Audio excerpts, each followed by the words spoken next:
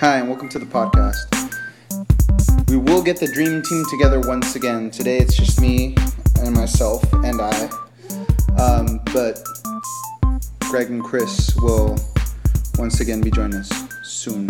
So today I wanted to talk about something I saw something interesting on the internet, a hashtag about women in engineering, and I thought to myself, that's really interesting because for a while computer science has been a very male-dominated field. That to me is a little bit weird because that wasn't always the case. If you go back and you look at a lot of those like life photos from like the 1950s when the computers used to take up half a room, and you'd have like a row of them, and you have like maybe four with the big spinning discs, and there was a lot of like dot matrix printing and stuff going on. It was very intricate, very elaborate. You would see that the ratio of women and men was somewhere around 50-50, and I don't think, at least in the 1950s, women, they didn't have as many rights as they do now, or they weren't in as more positions of power than they are right now. They used to be, I don't want to say I guess marginalized is a good word. They were more marginalized definitely than they are today, and we were less aware of, as a nation probably, as the indiscrepancies, or maybe we were aware but we didn't care. Even so, I don't think that Lifetime would take those photos on purpose to have a 50-50 representation, but roughly it was 50-50, and that's because originally I think computer science was a female-dominated field, and from what I understand, with Ada Lovelace and those type of peeps and that kind of stuff. Although Ada Lovelace is this whole other thing. You should Google her. And she has a programming language named after her, Ada, ADA. Because her story is pretty interesting, but that's not what I was trying to talk about. So what I was trying to get at is that it started off, from what I understand, as a female-dominated field because it used to be secretaries who were good at typing that would have the speed that it required to do the computer stuff. I don't know if that's true, but that's how it started, and then eventually became a male-dominated field, and then now we're starting to see not for computer science, but engineering in general, the women of engineering hashtag, and I thought it was very interesting because I thought to myself, while that was the case while I was in college, that I saw a girl, like maybe one girl per class, or like two girls every 5 classes or something.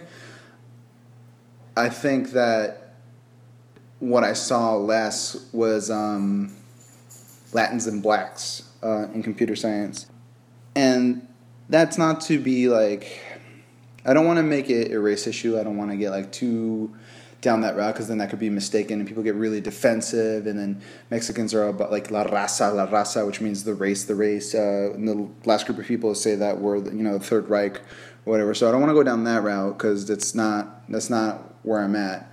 But I think I saw in my time in college, I saw more women in computer science than I saw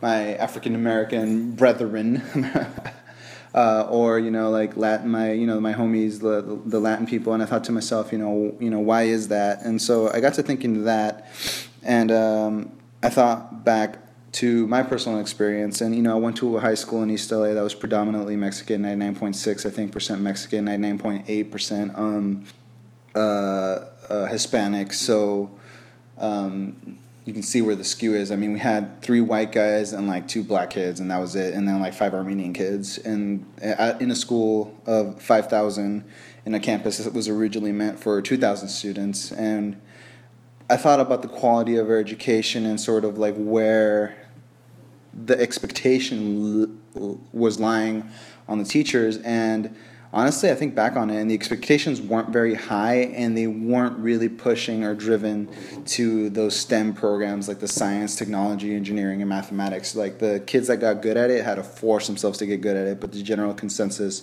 was that was not in that direction. Actually, the math program at my high school was just god-awful, which is really sad because a very prominent mathematician named mathematics teacher named Jaime Escalante came out of there, and they did a whole movie called Stand and Deliver. So you'd think that with that kind of rep, the school would be all right, we should double down and focus on this program and make it better. But really, it was only a handful of teachers that were qualified to even be teaching the material. I think back on it now.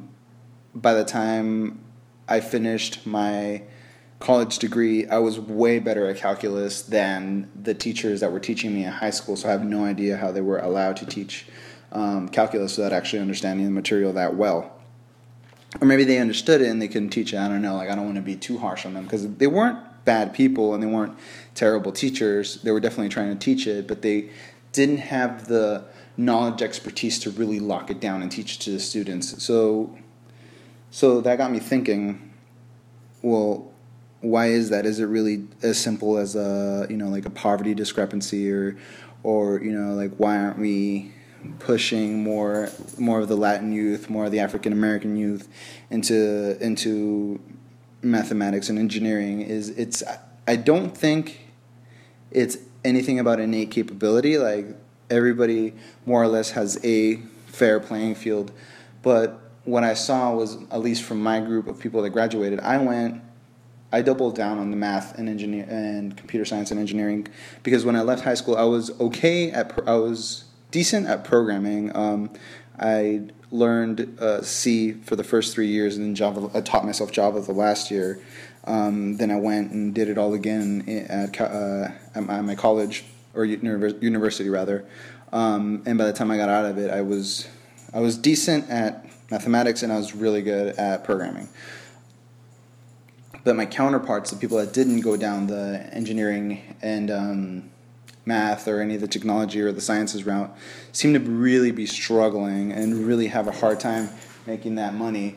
Or just, life in general. A lot of them are still living in the inner city. Not that that's a bad thing. I know that downtown LA is getting gentrified and it's getting nicer and it's getting all sorts of fancy. And there's a whole basket full of issues, or a rabbit hole that you can go down that route if we're going to talk about gentrification of Los Angeles and the displacement of poor people and how we're driving up the rent prices, basically pricing people out of their places they lived in for the last 20 years. So that's good and bad. It's bad for the families, but it's really good for the area because it drives up property values and it gets nicer, and then there's less gang violence or whatever. Well, theoretically, because I know they did the hashtag 100 people, 100 days stuff, which I don't think they went through with that, so that's good. But basically, I think LA gang activity was going to ramp up again, and they were going to try to kill 100 people in 100 days, two rival gangs. So that wouldn't have been good.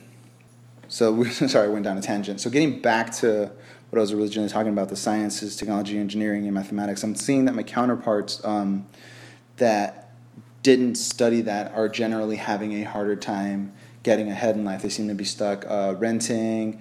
They seem to be having a hard time making those major purchases, like down payment for a house, like trying to just get maybe new cars and stuff like that. And I know that is the quintessential American dream, the quote unquote American dream, because I think that's fading too. It's getting harder and harder because they say part of the American values are the pursuit of happiness, but in the American dream, where you they've sort of laid down this track for you, where you go, you get your degree, you come out, you start working, you make some money, you buy your 2 cars, you buy your house, and at no point does anybody say anything about happiness there. They promise you the pursuit of happiness, but at least no one ever asks me, are you happy doing what you're doing?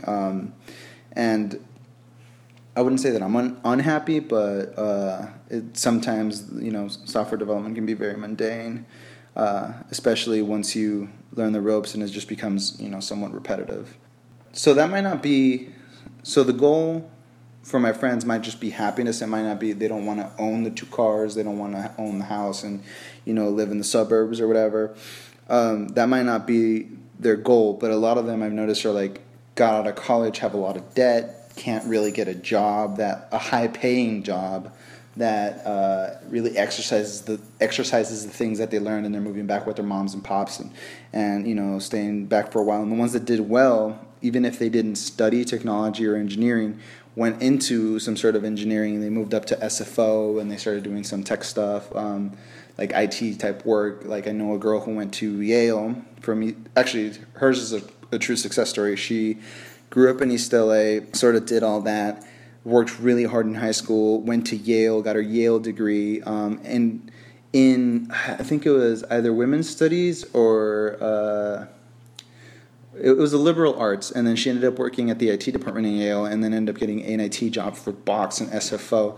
So her life didn't go, I imagine, didn't go as planned, because I think her original altruistic goal from when I spoke to her was that when she was leaving, when she was going to go, she was going to get her degree, come back to East LA and help people better their situation, become a counselor, like help people like get by applying for Planned Parenthood, and help these kids like sort of guide the way. And the following is not a diss on my people or the East Coast culture, but some people don't want to be helped, and they're sort of ingrained and stuck in that mentality. And it's there's no way around this. It's ghetto. It's a ghetto mentality, and they don't want to better their situation, and they don't want to get better. And that's weird. That's bizarre to me, in that they're so ingrained that is what their life has to be, and that is how it's going to be, and they're perpetuating the cycle of poverty and ghetto-ness and what have you, whereas others see that and they don't want to be a part of it but don't know how to escape. So those are the friends that I'm talking about, that they saw, okay, I've been told that I can get out of the situation with education, that I'll make money, that if I get my education, that the money will come, and that I will be able to rise through the ranks and do better for myself. And they've sort of done it, and they haven't been able to get a job, or they're very discontent with their job, and it doesn't really exercise the things that they learned, and therefore they are not fulfilled. Whereas the people that have gone down the mathematics route, the physics routes, the aerospace engineering, have sort of gone down that route, and while it may not be 100% what they thought the track would be, it's close enough that they're happy and they're making enough money to at least pay off their debt and be independent of their family. And so seeing those success stories, it just seems so blatant and so obvious that it just seems bizarre that we wouldn't be doubling down on the science, technology, engineering, and mathematics portion of these programs that have helped people such as myself escape poverty, and not only escape it, but using your noodle, just thrive and make more money. And money does not equal happiness, but money can sure as hell pay for a lot of things and make it easier, make your life, you don't have to worry about living paycheck to paycheck, or figuring out how am I going to pay this, or having to make those decisions okay, what are the necessities and what are the nice to haves, and why can't I have those nice to haves?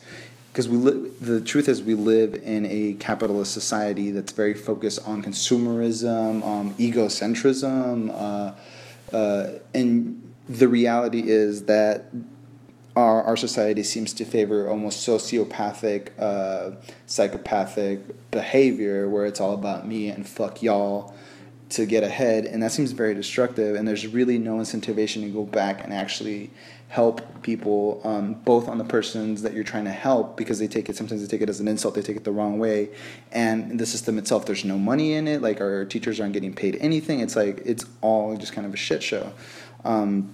But it's really weird to me, because everybody at the top, even our president, is saying things like everybody should know how to code, everybody should know how to program. And I agree, everybody should have an idea of how to do it, so that they have some level of semblance or control or understanding of what it takes to do these things in order to stay ahead. At the same time, I don't see the money backing and pushing that to really kickstart or push forward the engineering aspect of our society. And it's really weird, because I'm pretty sure that any investment, or maybe not any investment, but investments made in engineering, science, and mathematics always pay off. There's always an ROI, right? A lot of the cool stuff, I think, a lot of inventions that were made, diapers, was as part of the NASA space program for they were invented for astronauts. And I think I don't think it was toothpaste, but just stuff like that here and there that you don't think about. Velcro, no, Velcro might have been a military one, but a lot of the technology that we enjoy today came from that push in the space race, which was an engineering, mathematics, and technology feat, and science feat. It was all of them. It was interdisciplinary, and And while aerospace, there might not be that many jobs in aerospace, which is really sad because getting an undergraduate degree in aerospace takes at least 7 years.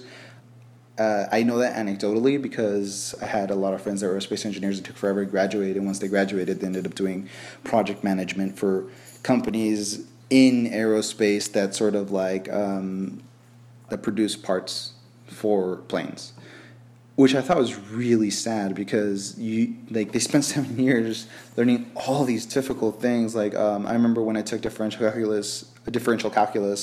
It was one of the easier math courses. To them, that's like the like not the entry, but like that's like where it starts, and then it only gets crazier. I remember like some of those problems taking like 7 pages and being like, I don't ever want to do this on a day-to-day, but maybe to solve the big problems I would, right? And to do all that and to sacrifice so much and to spend so much money in education to come out and be a project manager, it just seems like a waste of time. The flip side is they go into academia, research, and that kind of stuff, but then there's no money to be made there either. So it's kind of a, like there's no incentive. So what are we to do? So this train of thought just came from basically like the representation of the people in engineering and the science and mathematics and all that stuff. And I feel like I got lucky, basically, that I was not only adept and keen at those activities, but I found them interesting and genuinely fun. But I've been doing them since I was like 13 or 14. When I was 13, I was doing programming I think they're called CVC machines. I forget. Like they're the big machines that you can use to program stuff to like write name tag and stuff. The milling machines that like take off like a little bit of the plastic and you can write your name, so you program them. And then there was one, and I think it was written in Python actually, where it was just matrices. I had to learn matrices at age 13 to figure out how to program a robot arm to pick up an egg and then put it in a cup. And that was a lot of fun. I thought that was like fascinating. I thought it was super fun, super interesting. And that's sort of when I knew that I was going to get into computers, which is why I ended up going to, and this is the part that I think back on it now and I think, wow, I can't believe that this is true. That's why I went to a computer science magnet, and the only computer science magnet in the entire LAUSD is in East LA in an overpopulated school full of like just basically like I don't want to say impoverished or poverty stricken, but there was a lot of poor people, and it was just packed. And some of the teachers cared, and some of the teachers could care less about how you did or how well you did or whether you were going to succeed or not. Luckily, I was fortunate enough to be a part of the magnet program, and the teachers in the magnet program really cared about their students or really wanted to see them succeed. So I ended up learning how to program, getting really good at it, going into university, being like 2 steps ahead of everybody, being able to really thrive and have to learn the material and not have to work and overcome getting my legs or like my legs, just trying to get used to programming, let alone trying to solve a problem. And I could focus more on the algorithmic and all the mathematics stuff, which all sort of, it all compounds, because by the time I got out and was working, I was able to get past all that, and I had already been able to focus on the algorithmic and solving that kind of stuff, that when it came to the rubber meeting the road and just solving actual problems, I was like, cool, you need me to learn the stack, like whatever, I'll learn the stack. Or like, cool, you need me to do this, that's fine, like I don't care what language it's in, I don't care, as long as it's not terrible. Like I'm not going to want to do like some Cold Fusion shit, but as long as the stack wasn't like ridiculous, like some like Cold Fusion, like antiquated, like Fortran or COBOL or something that's not used anymore, I was able to do something and figure it out and apply the things that I've learned. So the way that all lined up for me and compounded for me, I feel that positive energy, that like thrive, and that the drive mixed with the exposure mixed with like it all started when I was little. I used to watch Bill Nye the Science Guy, and I used to watch like all the science shows because I thought they were really fascinating. And then the PBS, and my dad had bought me like a whole series of encyclopedia with pictures of like science and space and planets and all this stuff and all these interesting facts and pictures and colors, and it all added up and it all lined up to me, and I was like, okay, well, this is fascinating. Some of the most intelligent people and profound people like Carl Sagan, and now if we'd had to do it now, it'd be like Neil deGrasse Tyson, and those guys are coming out of these science fields, and like some of the really intelligent like fundamentalists, like mathematician, computer science people like Alan Turing, Dijkstra, were not only really interesting people and really interesting mathematicians, but they had some good ideas outside of it. I don't know that they did anything with it, but they seem to be very, very rich and balanced people. So all this positive feedback sort of, and I guess that's the best way to describe it. It's like this tide, this feedback, this force. I was able to catch the wave and get really good at what I do and enjoy it. And now I've sort of landed on a plateau, and I have, I'm not riding a wave anymore. I have to create my own wave or figure out where I want to go and what I want to do. And that's a very scary situation to be in, but at least I'm not in the water. I'm in dry land. Likewise, I feel that people can be caught in like an undertide or a riptide or a negative feedback loop where they grew up with crime and violence, and that's not to say that I didn't grow up around that, because I grew up in between Koreatown and downtown LA when I was a little kid, and in the early 90s, because I was born in the 80s, in the early 90s. So I was there for Rodney King and all that stuff, and then I was there when the MS-13 and 18th Street were really, really active in my neighborhood, and my family was a victim of like I think a couple muggings. No one got hurt, but I was definitely exposed to that, and domestic violence was not a concept that I was unfamiliar with. Not so much because it occurred in my household, but because you saw other people do it, and like many poverty-stricken families.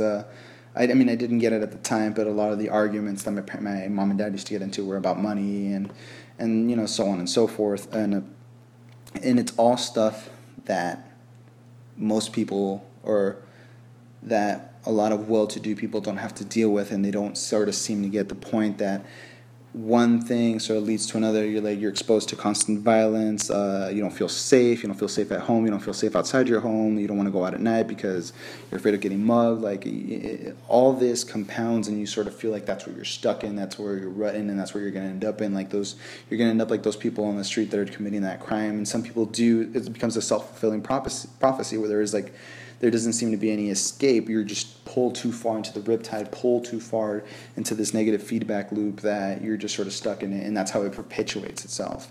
And even if you manage to somehow succeed or get out of this, you're still a step behind or two steps behind everybody else, because you had to conquer that and go beyond that and fight against the grain the whole time. Where some people, where if you seem to be making something out of yourself, like the community wasn't there for you. It was more like, what, you think you're better than us? Because kind of mentality.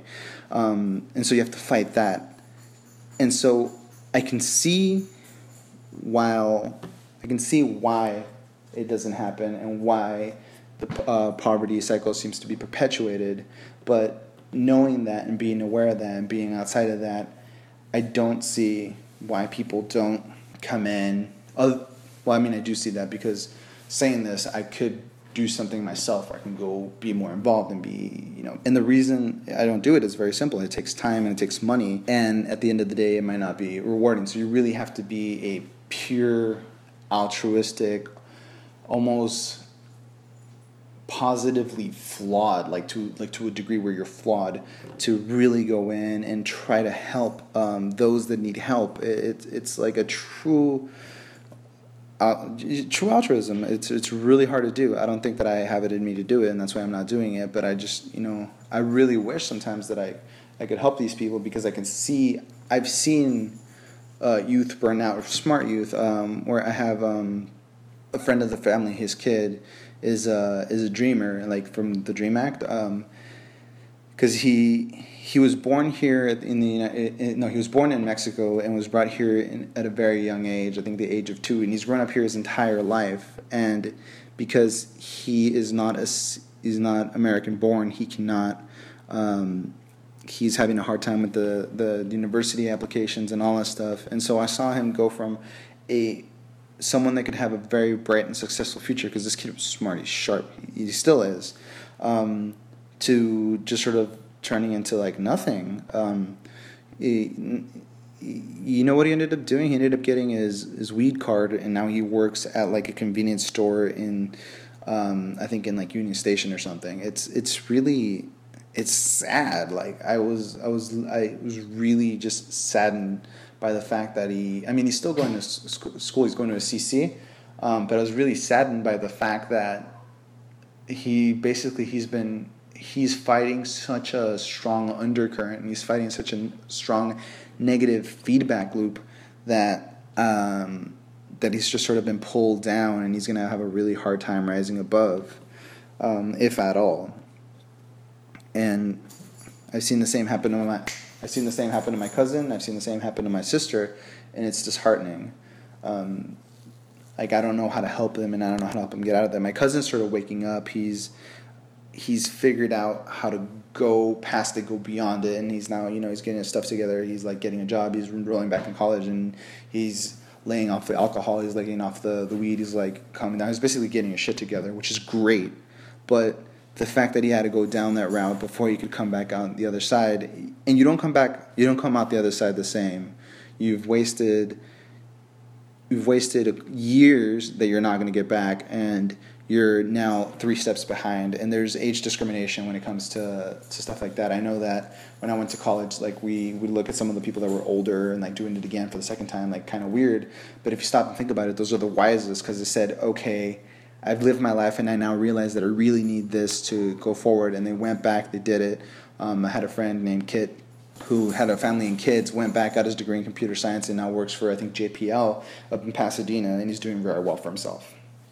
So we see the ups and downs, and it's just something that I had on my mind that has been kind of weighing on me, and I feel really passionate about, but don't know what to do and don't know how to help, where I can make a big enough of an impact where I would feel vindicted in the amount of energy that I'd put in. And it's really weird because, like I said, this all came from the hashtag Women in Computer Science, and it's like the people that are really, or women in engineering, and the people that are really misrepresented in engineering aren't so much. I mean, women are misrepresented in engineering, where people don't think that they're engineers, but that's just like sexism and machismo, and that can be easily fixed by showing these people, and a lot of the men in engineering are logical. So hopefully they're not too biased, and they'll see like, oh yeah, I guess it was my preconceived notions about who I think of as an engineer. So that's an easy problem to fix, I feel like, in the grand scheme of things. Whereas the real underrepresented people in computers, in engineering and computer science, are poor people, and it so happens to be that it's disproportionately Latinos and blacks that are poor, that are not in computer science. And I don't want to end on a negative note, because that seems kind of heavy. It seems kind of dry. And it's not all doom and gloom. Like, there are a lot of success stories, and I think as a nation we will get better, and we have gotten better, and I feel hopeful for the future, because I go back and when I give talks at universities about whatever, Rails or whatever I want to talk about, I'm actually seeing more of that demographic, and I don't know if that's because it's becoming, computers and in general, or engineering is becoming more accessible to everybody, more understandable. Maybe we're just getting smarter, like the people that know how to teach mathematics have made those sacrifices, gone back to the schools, and things are getting better. But whatever it is, we're starting to see that rise, and I just want to see that trend, that positive wave turn into a feedback that will allow all these people that are pulled from the undercurrent to be pushed out and onto dry land, so they can go on with their lives and become the best person that they can be. So that's it for me. That it was just sort of a thought. It wasn't really techie. I guess it does involve technology. The next podcast is probably going to be a Rails cast.